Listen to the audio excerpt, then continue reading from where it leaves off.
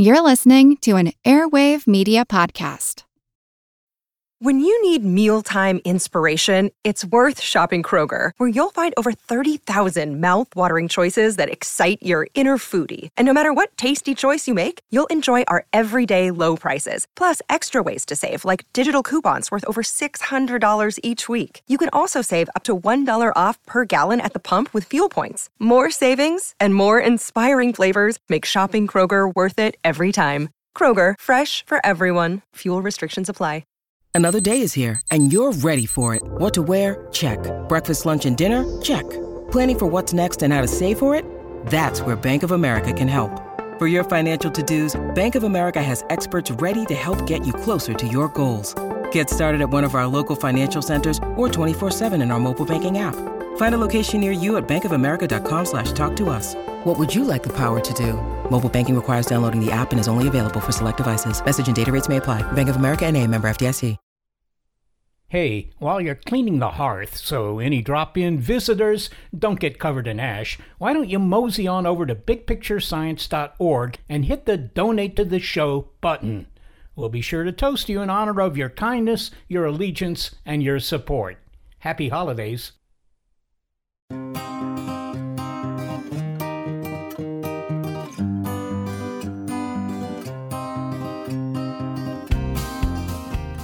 It's official. The kilogram has changed. I mean, it's still a kilogram, but it now has more kilogramness.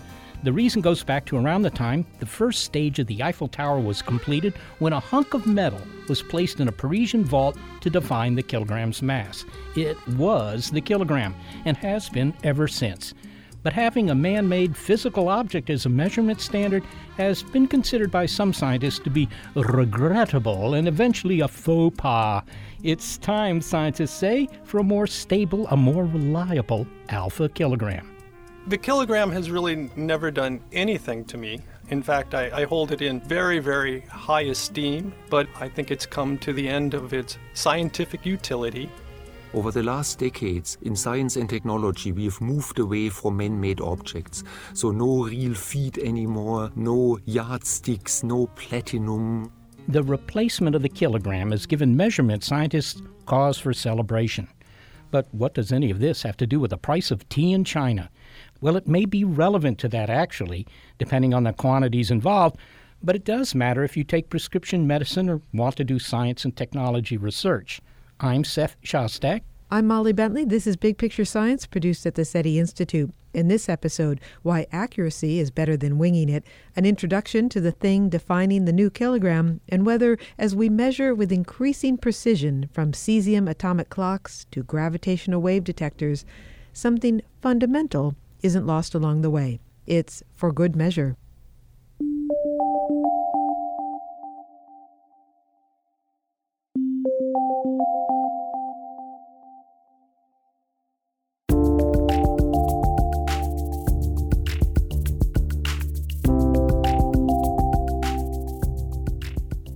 Prufrock said that his life was measured out in coffee spoons, but for the rest of us, weight, temperature, and time are the real measures of our lives. And we rely on there being agreed-upon standards for some measurements, at the very least, to keep us from arguing all the time. A dash of salt is okay, and so is hand me a bunch of nails. But imagine a clerk trying to sell you fabric that is plenty for whatever you're making, or builders dumping an amount of gravel that is whatever Jerry's truck can hold. We all depend on the scientists who are committed to exactitude. My name is John Pratt. I'm a mechanical engineer at the National Institute of Standards and Technology, where I engage in a lot of fussy science, trying to come up with measures of objective reality. Although the NIST, or NIST, scientist also says he finds the idea of objective reality absurd. I oftentimes try to drag people into thinking about what it is we mean by measurement and what we mean by science. In my business of measurement science, it sort of begins with this presumption that there is a world out there independent of our thoughts. I call that objective reality. John, NIST is charged with developing standards of measurement, and to give perspective as to why we need standards, we thought we'd illustrate by presenting the results we got when we asked people to measure an object for the first time. Now, before I continue, I should ask, does NIST have standard measurements for bananas? Not directly that I'm aware of. Then this may inspire. Oh, certainly. Well, we asked members of our radio team to come up with a method for measuring a banana. And I'm wondering if you are up for critiquing their approaches. Oh, sure. Okay. And whether any would actually make a good standard approach to the measurement of this fruit. Well, let's give it a go. Okay. Here is the first approach. Hi, my name is Simon Steele. I'm an astronomer, and I propose to measure a banana by measuring how much potassium it has. And I do this because, besides being yellow and curved, having high potassium content is what bananas are actually famous for. But what I'm really measuring is the radioactive decay of potassium-40. So all I need for this experiment is some nuclear physics, a Geiger counter, and, I suppose, a banana. As potassium-40 decays, it falls to pieces, and electrons fly out of your banana. So yes, technically, your banana is decaying as you hold it. We use the click of the Geiger counter to detect those escaping electrons. There's a YouTube video of a Geiger counter sitting next to a bunch of bananas, should you want to watch that in your own time. The key here is that in nature, there is a fixed ratio of normal potassium to potassium-40. Normal potassium just sits around forever, but the potassium-40 decays. So if you know the ratio, and I measure the clicks my banana sets off in the Geiger counter, I'll be able to calculate the total amount of potassium in the banana. Here's the thing. As this is a proposal, I don't actually have a Geiger counter, but I do have the sound effect of a Geiger counter. I'm confident that if I had a real Geiger counter, instead of an audio pretense, I could carry out this experiment. So where does this actually leave us? How much potassium is in this banana I'm holding in my hand? I cheated here. I looked up the amount of potassium in a banana and the surprisingly extensive literature on banana composition. It turns out that the average banana has about 0.5 grams of potassium. But a bigger banana has more potassium. So the bigger banana you have, the more radioactive your banana becomes.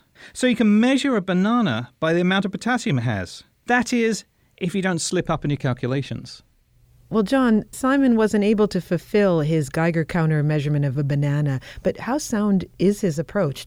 I think he's done a great job of laying out a standard procedure to create a baseline for a standard banana's radioactive decay, and then I think he'll be able to extrapolate to the relative size of the banana. He's deciding not to measure it by its length or, mash it up in a cup as a cook might do and see if you have a cup or a cup and a half of banana. He wants to measure the potassium content. And is this a valid approach toward measurement? Sure. There are just a lot of different quantities that are of interest in a banana. I saw that even in the EU, they were toying with standards for that curve that he says at the beginning of his talk, which would be a dimensional measurement. Well, it gets to your challenge of objective reality, because in this case, for Simon, the reality of a banana is how much potassium it has in it, not necessarily its size or its shape. So that's one way to approach the definition of an object is by its composition. Yeah. And he's moving an abstraction, right? He's assuming there's a fixed relationship between the composition and the size, right? And that is an abstraction that is assuming a certain deterministic scientific relationship in the way that fruit assembles itself from molecules. But I think with a bio-object like that, the concentration of water in it and other species that come along for the ride is pretty highly variable. Do the scientists at NIST use the composition of an object as a way of measuring it, and in what situations is that practical? This is a great example of the kind of work we do in our standard reference materials, where we will take a common material like peanut butter, for instance, and we will do a lot of chemical tests on it, determining the composition of that peanut butter. And we will put it in a jar and verify that it's got X grams of fat and X grams of fiber. And that is available then to manufacturers who want to put it into their highly specialized compositional test equipment. So it sounds like they're sticklers. Is that a pun on sticky? Yes. That would be, yes. For the fat content. Next contestant in the banana challenge. My name is Sarah Derwin. I'm a geologist, and I'm also persnickety about bananas. There's a short window when I think that they're perfect. Not too soft, not too banana-y, somewhere between a spring green to a mild yellow. But trying to eyeball that color can be imprecise. So I propose using a handy geologist tool called a Munsell soil color chart to measure the color of this banana. The chart works kind of like a book of paint chips. But in this case, each chip has a hole punched near the color, so geologists can compare a bit of the soil to the color on the chip. Geologists use this chart to name soil or rock colors, but it could easily be used on a banana. I'm looking at 3 metrics in the banana: hue, value, and chroma, and each metric will get a number. Using this chart, the hue of this banana looks kind of like a daffodil yellow, a number value of 10YR, and a tad too yellow for my taste. I prefer a 5Y, the Goldilocks of yellow hues. Now for the value, or shade. This banana shade is perfect, a number 8. Last is chroma, or the intensity of color. You know, new blue jeans versus worn-in blue jeans. And it looks like this banana is new blue jeans, an intense yellow. So in geologist speak, I was looking for a 5Y86 banana, but I can work with a 10YR88. It's a bit too ripe for my oatmeal, but it's perfect for banana bread. Well, John, Sarah is using the Munsell soil color chart to measure her banana. Certainly we judge bananas by their color when we go shopping for them. As a professional at NIST, is this practical? Yes, very, very practical. In fact, NIST references of color get used all the time in the IDing of food. So we provide standards. I'm familiar with the standards that they use for LED lighting, for instance, and you want to get LEDs that have a certain blue to them or a certain coolness.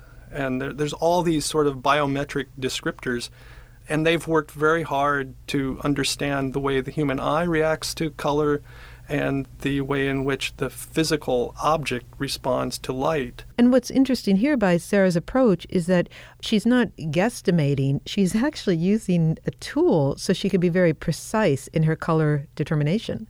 Yeah, no, I thought it was awesome because it reduces to practice. We have, at least was historically, and I think we still do, we used to make reference color tiles. And so I was imagining the way in which those Munsell color tiles that she's using, that originally, I'm guessing, they have some link to these color tiles or color standard references from NIST. And everybody's perception of color is a little bit different. And that was one of the things like the NIST scientists have to work out is what is a mean human response to color? I think it's a very rich area. I'm wondering when we'll be able to talk in very specific molecular terms about what goes on in brain cognition. Anyway, there's always something new to do in science. Well, here is the last approach that one of the Big Picture Science members took to banana measurement. My name's Gary Niederhoff. I'm a musician, and I'm going to measure the volume of a banana. So I downloaded a decibel meter onto my phone and put it next to the banana, but it turns out these are very, very quiet bananas.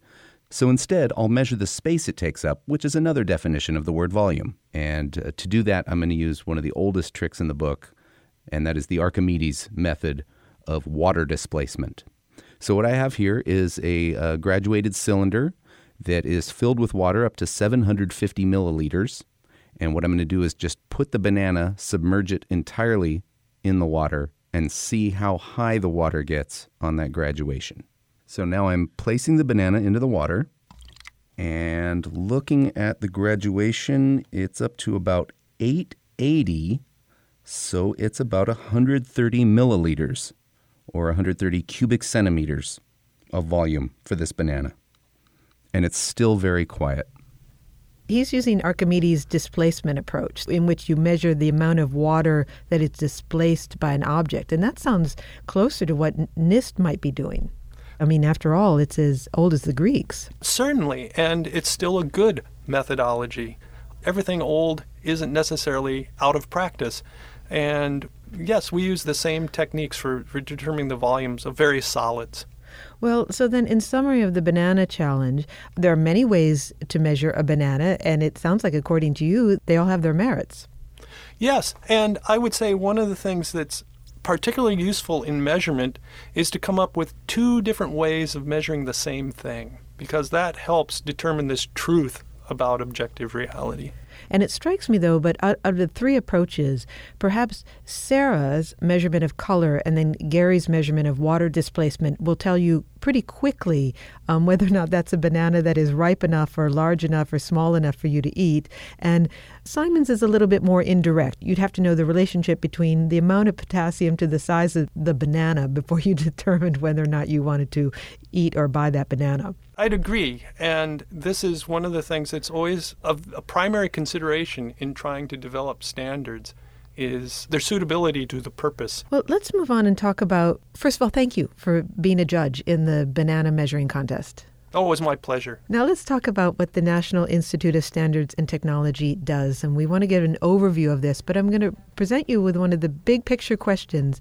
Doing a little research on this, I think it was John Quincy Adams that said that weights and measures may be ranked among the necessities of life to every individual of human society. Now that is quite a claim on the importance of measurement in our lives. John, was he right? What would life be like without a shared set of measurements? Oh, yeah, this one's close to my heart. I will agree with John Quincy Adams, but I've sometimes said that I feel like to measure is human, that we sort of began as a species with our cognition sort of beginning with a sense of the passage of time, that we have these five senses and it sort of dominates how we perceive the universe, and that as we tried to communicate with each other, which I think is the essence of humanity, is sort of a shared experience, it became both desirable, convenient, just part of the fabric of our lives to have sort of a common way communicating about our sensory perception of the world. Well, I wonder if you could give us an overview of the sorts of things that you're charged with measuring there at NIST. The easiest place to begin is just with the physical measurements. I'm in the physical measurement lab, so that's a natural for me. And that goes tied directly to what we have agreed on as societies around the globe as being a set of agreed upon standards for measuring space, time, mass, electrical quantities, the power grid. There are standard reference materials for X-rays. I did one on a nanoscale cantilever for measuring atomic scale forces. What's the weirdest thing that NIST is charged with measuring, or maybe the most obscure? Well, I think the thing that seems to captures people's imagination is the thought that we have standard reference peanut butter. I was surprised to hear that we characterize things like UV degradation of plastics. It can get very specific. It can get really specific. In fact, usually that's when we're called in. So we handle both ends of that spectrum. We do the really, really very, very, very specific, and then things that are incredibly general, like time. Now, on the list of all the things that you said that NIST is charged with measuring, how do you go about setting a standard? Who sets the standard and who follows it? It depends on whether it's sort of a documentary standard or a physical standard. But in the end, there has to be an agreement among a community to accept the standard. So it's never done in a vacuum. For it to be of utility, it needs to be something that a community of interested parties will agree on. We are going to talk about extreme precision coming up, but to prepare us for that, John, I wonder if you could describe your tattoo because it's relevant. Oh, sure. There was a medallion that was cast in 1840 to celebrate the adoption of the metric system in France. And I thought it was a beautiful medallion. It showed this sort of goddess holding a meter bar and a kilogram. And it was emblazoned with a French motto that is attributed to Condorcet from around 1790 or so. I won't butcher the French. I'll just say it in English. It's for all times, for all people. And I really like that sentiment with this idea of how measurement can be for all times and for all people if we get it right. It's probably about a 3-inch diameter tattoo here. The guy did just a beautiful job of drawing the goddess on here. And anyway, I really like it. But I hope you like it since it's permanent. It's off to France. We go next, at least in our minds.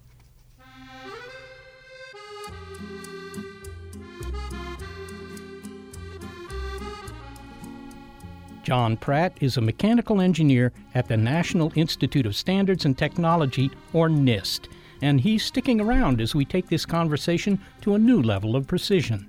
The reign of Legrand K has come to an end. After well more than a century, this hunk of metal sitting in a Parisian vault will no longer define the kilogram. Find out what will next.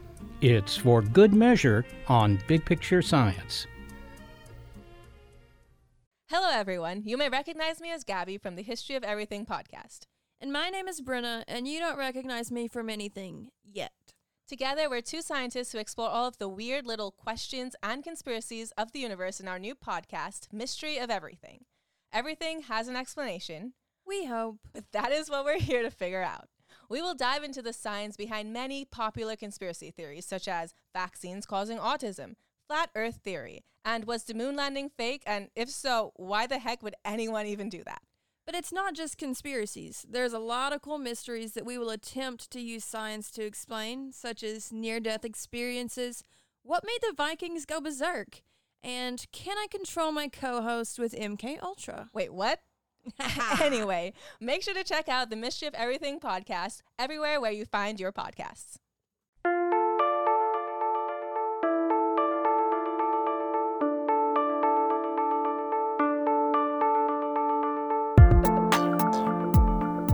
In the world of measurement, change is afoot. Actually, the foot is one of the few things that won't change. We're taking the measure of things in this episode, and what's been going on in the world of metrology, the science of measurement, has been nothing less than, well, revolutionary. The latest development transforming our definition of mass as scientists consider new standards. 4 of the 7 base units of what's called the International System of Units, or SI, are getting new definitions. The ampere, the Kelvin, the mole, and the kilogram. But the kilogram is the only one of them that's been defined by an artifact. In this case, a cylinder of platinum and iridium.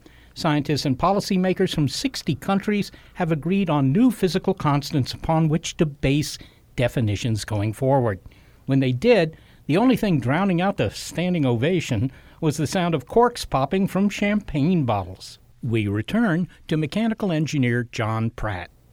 Well, John, measurement scientists are getting rid of the kilogram as we knew it, at least, and they seem to be doing so with glee. Why is this? Why this euphoria? I have a friend, Stefan Schlaminger, another guy with a tattoo, who feels like we're the laughingstock of the universe because we can't explain mass to anybody outside of the planet. And what he means by that is that when we had mass tied to a single artifact, a single hunk of metal that we all agreed was 1 kilogram by definition, and it's purely by definition, you just picked an object and said, yes, is it like in some imperious sort of way, that is a kilogram. It wasn't a constant of nature. It wasn't something independent of humans. And so it was nice to finally move away from that. We'd moved away from it in all other measurement of physical reality, and it was just nice to get to a place where we could do mass in a fashion that wasn't tied to an actual object. And in this case, it's a physical object that has had to be maintained over time for about 130 years or so. Can you just introduce us, as we say hello and goodbye, to Legrand K? What is it? It is a 39 millimeter diameter by 39 millimeter tall cylinder of platinum iridium, and it was made in 1880, I believe, 1875, 1880. And it's under lock and key, or I should say it's under triple vault, or yes, something yeah. like that in Paris. Yeah, very rarely used because, of course, the problem with an artifact, we talked about my tattoo, for all times, for all people, and so having a single standard in Paris under lock and key is clearly not for all times or all people. This is because it can grow and shrink a little bit, and I understand that when it comes out for cleaning, that might actually change the amount. Yeah, and how? How? Can you describe how? How? Well, maybe the easiest thing to understand is if I were to touch the kilogram with my thumb, if I was to put a thumb on the balance, so to speak, the thumb print the oils from your thumb that would be left on the surface that someone could identify you with would also leave a mass of approximately 6 micrograms on the surface. So it's easy to contaminate the surface, I guess, is the short answer. Okay, so for a measurement scientist, this is important. You're paying attention to differences in measurement like that, a fraction of a gram.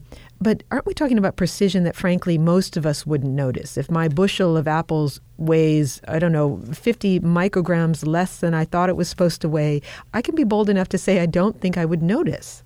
Yeah, and I think you would be absolutely correct that there's very few practical instances where this makes a difference in day-to-day commerce and in day-to-day life, where it had become something of a bit of an intellectual embarrassment, at least, if not an actual embarrassment, was in science, where every 40 years or so, when the kilogram would be brought out to be checked against its witnesses, kilograms that were made at the same time and were supposed to be exactly identical and were determined to be, in terms of mass, identical to the kilogram within the resolution of the balances of the day, which were incredible. I could go on and on about the beauty of the mechanics of balances and comparing like things to like things, but let's get to the point here, and that was that they were all the same, but you would let them go and then you would compare them after 40 years and you would see that they differed from each other. So big deal. It doesn't seem to affect the way in which we measure bananas in the grocery store, but what would have to happen is that we would have to change the value of all of the other physical constants related to the kilogram. And this would involve the mass of the electron, this would involve Planck's constant, it would involve many, many fundamental constants of physics, and it seemed ridiculous to be changing their values because the value of a platinum iridium mass had changed. And it wasn't just the kilogram, it was the ampere, the Kelvin, and the mole, which we use to measure amount of substance. They're all getting new definitions. They will all be based on fundamental constants. So what happens to that hunk of metal in Paris? Does it become the most celebrated paperweight? What do you do with it? We'll keep measuring it. Because that's what you guys do. It's exactly what we do. John Pratt, thank you so much for taking the time. I don't know exactly how much time, but you probably do, but taking the time to talk to us. Oh, it's my pleasure. John Pratt is a mechanical engineer at the National Institute of Standards and Technology. Okay, well, I'm concerned about how this new definition of the kilogram is going to change my gusto-grabbing lifestyle, and we all can't wait to know what non-artifact-based description will replace it. Let's check in with MIT physicist and Nobel laureate in physics, Wolfgang Ketterle. Wolfgang, a kilogram is about 2.2 pounds, and if I have a carton of milk here that is somehow labeled kilogram because it was imported from Europe or some strange place like that, what we have is a new definition of the kilogram. So is this carton of milk still going to be a kilogram? Well, you would hope so, because that's what the label says. Well, yes, but we've redefined the kilogram after all. Yes, but the new definition of the kilogram agrees with the old definition with a precision of 1 part in 10 to the 8. So it's only 1/100th of a millionth. At this level of precision, there is a change with a new definition. So what is the new measure? I mean, I presume they didn't take another hunk of platinum and, mill it down in the machine shop and make a new kilogram and say, well, this one's going to be better. They've taken a different approach here. Oh, yeah. The new definition reflects what we have done actually with everything, the second, the meter, with all other, things we want to measure. We are defining the units in terms of perfect objects, objects made by nature, and not man-made objects which have imperfection. What we have now done instead is we define the kilogram as the mass of an exact number of natural particles. And one could have picked electrons. One could have said so and so many electrons. Their mass is now 1 kilogram. Or one could have picked any atom in the periodic table, because atoms are made by nature according to the laws of nature. And a hydrogen atom, a cesium atom, it's absolutely identical everywhere in the world, everywhere in the universe.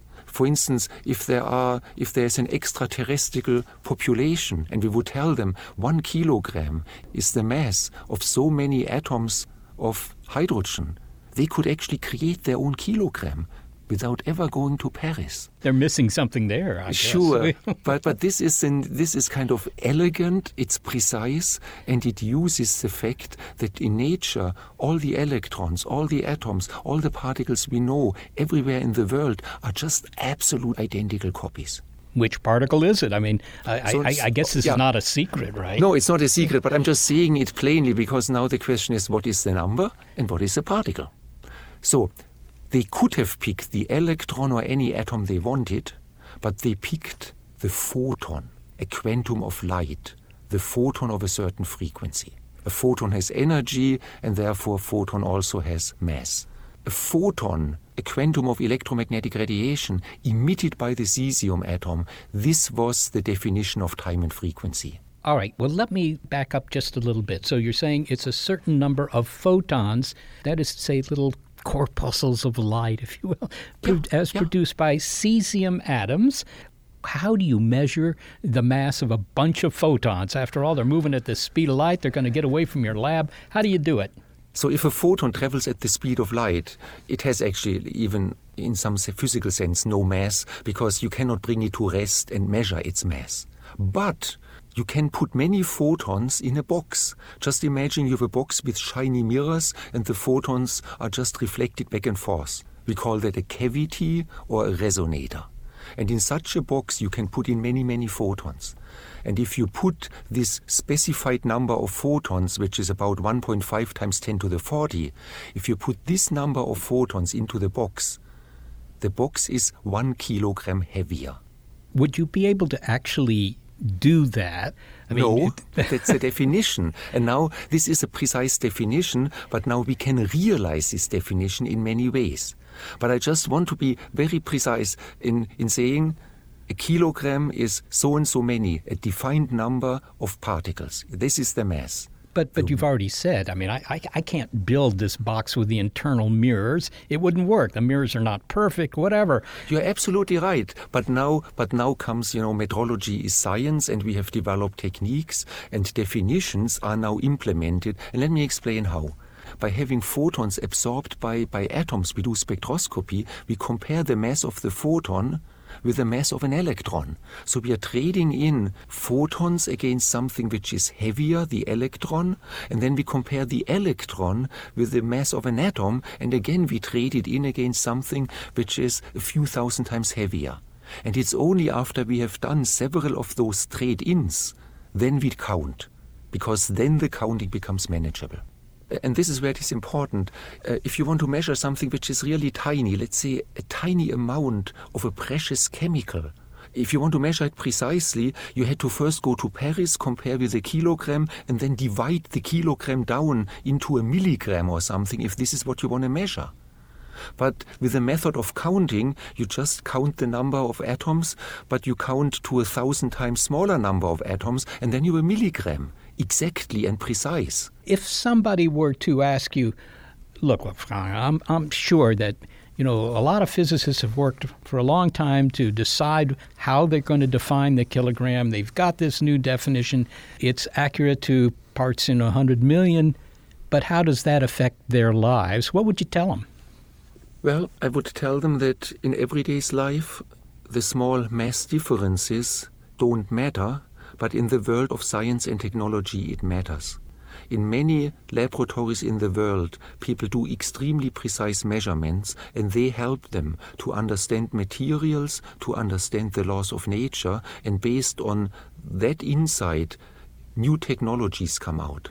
So this is important, but there are now opportunities to improve the metrology for, small substances, new pharmaceutical products of immense capabilities. We're talking about nanotechnology. So it will be more and more important also for commerce, for health, to control small amounts of nanoparticles and precious substances.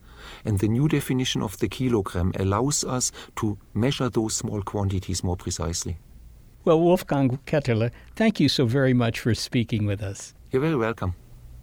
MIT physicist and Nobel laureate in physics, Wolfgang Ketterle.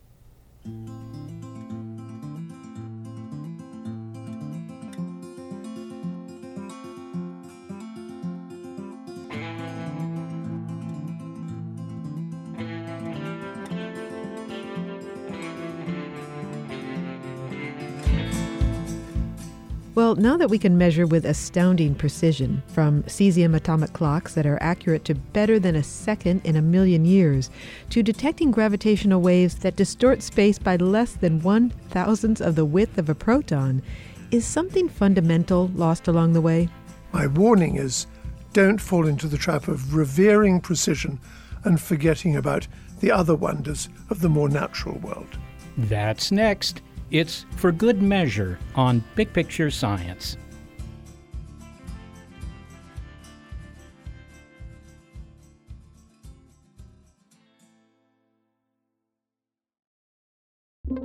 With Wired Science, you can geek out all you want. It's a podcast for anyone obsessed with math, science, space, biology, or technology. And it provides in-depth coverage on current news and discoveries. From strange diseases that turn your tongue fuzzy to tech that'll help crops grow from space. New episodes are released nearly every day, and they're typically under 10 minutes, so you can easily make them a part of your daily routine. Listen in the morning while you're getting ready, or during lunch while you check NASA's astronomy picture of the day. Check out Wired Science now, wherever you get your podcasts. That's Wired Science, wherever you get your podcasts.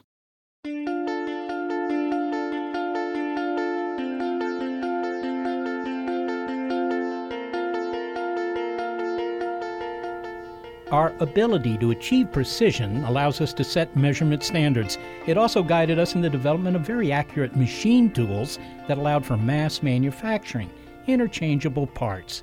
That, in turn, is what displaced the craftsmen and artisans among the few casualties of extreme precision, according to author Simon Winchester. There are others, such as an appreciation for the beauty of imperfection. Mr. Winchester's latest book, The Perfectionists: How Precision Engineers Created the Modern World, takes us back to the beginning of mass manufacturing. The man who was the father of all this, chap called Henry Maudsley, who made the first proper micrometers, who made the first cutting tools, he cut his teeth, if I can make awful puns, on the first real manufacturing process in Britain, probably therefore in the world, which was making pulley blocks for the Royal Navy. Pulley blocks used to be made by hand. They were made of elm wood, and they had bits of metal inside them to act as fulcrums and so forth. But they were made in cottage industries all over the south of England. And the Navy needed, because the Royal Navy at that time was beginning to get into high gear, to rule the seas, it needed about 100,000 a year of these pulley blocks. And so it worked these artisans extremely hard. And then Maudsley came along and said to the Navy, OK, to take an elm tree and to turn it into a pulley block, how many discrete mechanical processes does an artisanal carpenter do? And they counted them all. They chamfered them, smoothed them, shaped them, 43 different processes. So he said, I will make a machine to make each one of those processes one after another. And so he did. It took him a couple of years. He came up with 43 gigantic iron machines, one that chamfered, one that polished, one that shaped, and powered them all with the James Watt steam engine. And then they fed into a hopper at one end elm trees, and sure enough, out of the other end came a fully finished pulley block. And so at a stroke, the Navy was delighted because it could order 100,000, 200,000, however many they needed, but at a stroke, artisanal carpentry in Britain died almost overnight. I mean, it ceased to be prosperous and worthwhile for them to continue their work, and they had to therefore go and make chairs or tables or whatever. So it was a beginning of an indication of the social effects of precision engineering. The story that you described there, Simon, sounds very much like the story of Henry Ford. Production line manufacturing of automobiles, where at each stage in the process there was one machine, maybe a machine, and certainly, one or two employees doing the same task, that one task over and over, at which they could get very good, and I suppose the machinery could get very good. Yes, but thereby lies, I think, an important distinction. In the book, I compare the work of two Henrys, Henry Ford and Henry Royce. Henry Royce was a craftsman who wanted to make the best car in the world and teamed up with a man called Rolls and made Rolls-Royces. Henry Ford, by contrast, wanted to make a car that could be afforded by almost everyone in the United States. So Rolls-Royces, although you would think they were more precisely made animals, were made by hand. And if something didn't fit, then the engineer working on the line would file the piece until it did. With Henry Ford, who, as you rightly say, had introduced this system of the assembly line where hundreds of men each did a discrete job over and over again, machining one part, placing this part in another part and whatever. If one part, let's say a piece of a brake block or a carburetor or something, was not made precisely, then it would come down from the hoppers above onto the assembly line. The person on the line saw that it didn't fit, and so he had to stop the line until a replacement part could be made to drop down in its place. And this meant the assembly line was shut down for 2 or 3 minutes. Men would stand around smoking. It was an extremely expensive mistake because the man on the assembly line didn't have a file or the ability to change the shape of the piece he got. So precision turns out to be much more important, at least in automobile manufacturing, when you're talking about mass manufacturing, than when you're talking about handmade machines like the Rolls-Royce. You'd think it was the other way around, but to make many things all the same, inexpensively, you need, vitally, precision.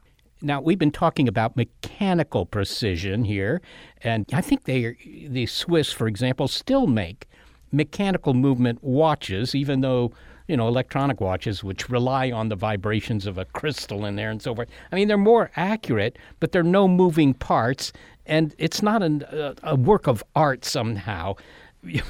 I don't know, is there still room for that kind of precision, where it's precision, if you will, simply for precision's sake? Well, I make a great play about this in the book because my wife is Japanese-American, and the Japanese attitude to precision, I think, is very interesting, insofar as, yes, it's a country known for Canon and Nikon and sort of icons of high precision, but also reveres the imprecise, the handmade, the piece of beautiful carpentry and that kind of thing.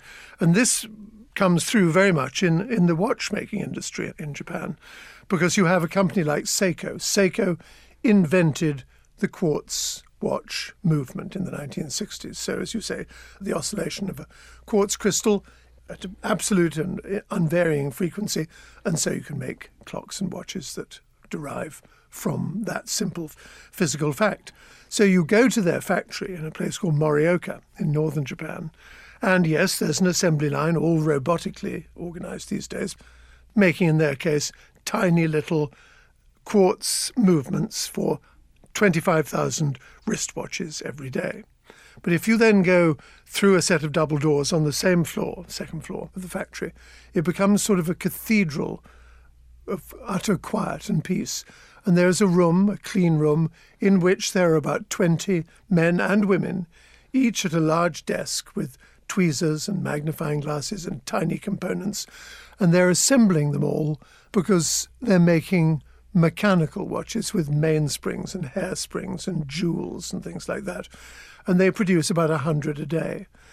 And the fact of the matter is that a quartz watch will keep time to about maybe a second a year. A mechanical watch made by Seiko will lose or gain 4 or 5 seconds a week.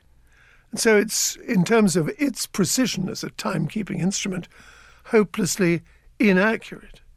But the Japanese don't mind. They say they'd rather have something which is beautiful, which keeps time well enough, and which is an icon of the craftsman's abilities. So in Japan, and to a lesser extent over here, the two things coexist. Some countries have sold their soul totally to precision. Japan, I'm happy to say, has not. It's really interesting that as the precision increases, we may lose something, at least in certain instances, such as you've just mentioned. Are there any others where, being precise may look good in terms of the, specifications for something, but in fact you'd rather have something that was a little less precise? Well, the whole concept of, once again in Japan, wabi-sabi, which is the delight in nature, because of course there are no straight lines in nature. Enjoying, and I go back to wood. I mean, wood is a material that you cannot make precise. It buckles, it swells, it changes its shape, and of course, under a magnifying glass, it is extremely rough. You can only make precise things out of metal and glass and ceramic.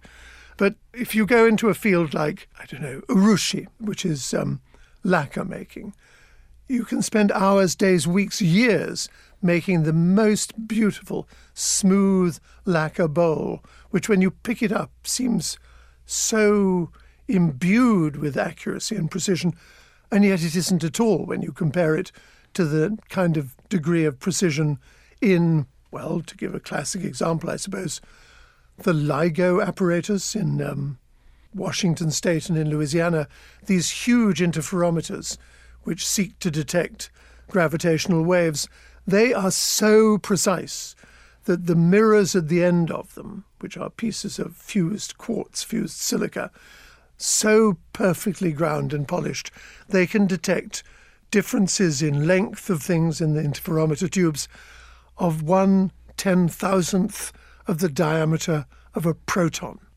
I mean, that is an incredible degree of precision. And yet to you and me, it sort of means nothing. It's beyond the realm of our ability to discern. Only machines can discern it. And yet science is going in the direction of making things ever more precise, whereas humankind, I think, realizes that there are limits. There are limits both to mechanical precision, there are limits in our ability to make things precisely, and there are possible limits to our ability to make ultra-precise things for electronics. I mean, they're packing more and more and more into each transistor. The dimensions we're talking about are unimaginably small, and yet we're beginning to wonder whether we're bumping up against limits. To me, as a human being, I think I would be far more entertained, amused, and delighted by a piece of beautiful lacquerware than I would be by any transistor, no matter how precise. What about the ultimate in precision? I mean, we've already seen experiments in physics labs where they make little motors or something like that, which are assemblies of individual atoms, right? I mean, these things are really remarkably small. They're about as small as you can get, I suppose. And yet you could say, well, that's going to be the end of precision, because even at that level, you have things like, the uncertainty principle in physics, which is limiting how exact all this can be. Is there an end to precision? I think there is, yes. And I think what you say, when things become uncertain, we don't know whether it's a wave or a particle, down at that level. At the moment, from my perspective, there's certainly an end to mechanical precision, because we simply will not be able to make things so thin or so flat or strong enough at such incredibly small tolerances. We just don't have the ability to do it. And I think that's been demonstrated now in, for instance, our ability to cool the turbine blades of very, very powerful jet engines. We've sort of reached, at least given the materials that we use to make jet engines with, I think we are beginning to knock against the end of precision there, mechanical precision. Electronic precision, it's another matter, but of course it's relevant to what you've just said. And they'd say, well, perhaps, it'll no longer be silica-based, there'll be quantum computing and light computing. So I suspect the demand for ever faster, bigger capacity and so forth will drive that. But the kind of precision that we're working with now, mechanical on one hand, electronic on the other, the limits are being reached, I believe, at the moment.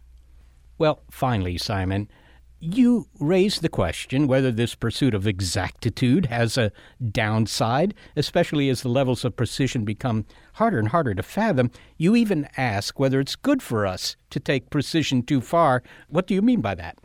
Well, I think we have come somewhat to fetishize it. If we're told that something is more precise this year than it was last year, we'll willingly shell out those dollars to buy it.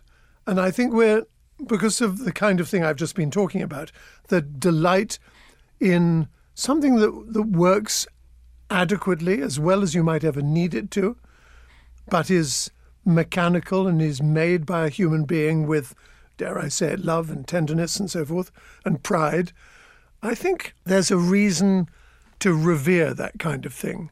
And I like going back to when I spent many years living in the East, where, yes, they revere titanium, no doubt about that, they do, but they also revere bamboo. And I think a society that shows equal reverence to the natural and to the manufactured world is a healthy society. So my warning is, don't fall into the trap of revering precision and forgetting about the other wonders of the more natural world. Simon Winchester, thanks so very much for speaking with us. Thank you. Simon Winchester is the author of The Perfectionists, How Precision Engineers Created the Modern World. So what we're hearing in this story is the onward march toward greater precision. You know, they have a saying in Holland, meten is weten. That translates as measuring is knowing. And it's true. You know, precision didn't matter much to the ancients, but when the Royal Navy came along and needed a whole bunch of pulley blocks, or when the railroads came along and needed a whole bunch of standard bolts, well, suddenly precision mattered. We still have those needs today. I mean, if you look at a silicon chip, it's only a half inch on a side, but it may have hundreds of millions of transistors. You really need that precision. And you know, even aside from technology, precision leads to new physics. At the beginning of the 20th century, there was a 20-second discrepancy in the orbit of Mercury. That led to relativity. The gravitational wave detector, we've talked about how that's all about precision. Can there be too much precision? Well, I suppose so. Physics says that anything smaller than a Planck length, that's 10 to the minus 35 meters if you care, well, at that point, space itself becomes imprecise.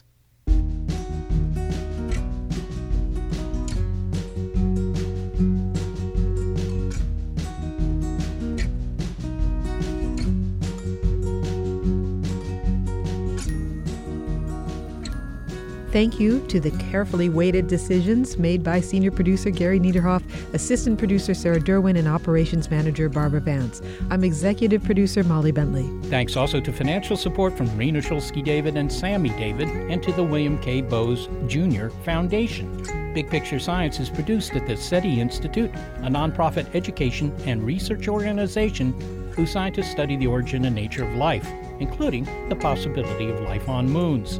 I'm the Institute's senior astronomer, Seth Shostak, and I am defined by a hunk of platinum somewhere in Liechtenstein. Also, a big thanks to our listeners. Your ears have been attuned to an episode of Big Picture Science that's called For Good Measure. If you'd like to hear more Big Picture Science, well, you'll find past episodes in our archive at bigpicturescience.org, and you'll find links to the guests there as well. You may be listening to our radio show, but did you know we're also a podcast? Subscribe to the BiPi-Sci podcast, and you'll never miss an episode. You'll find links on our website to the platforms that carry us.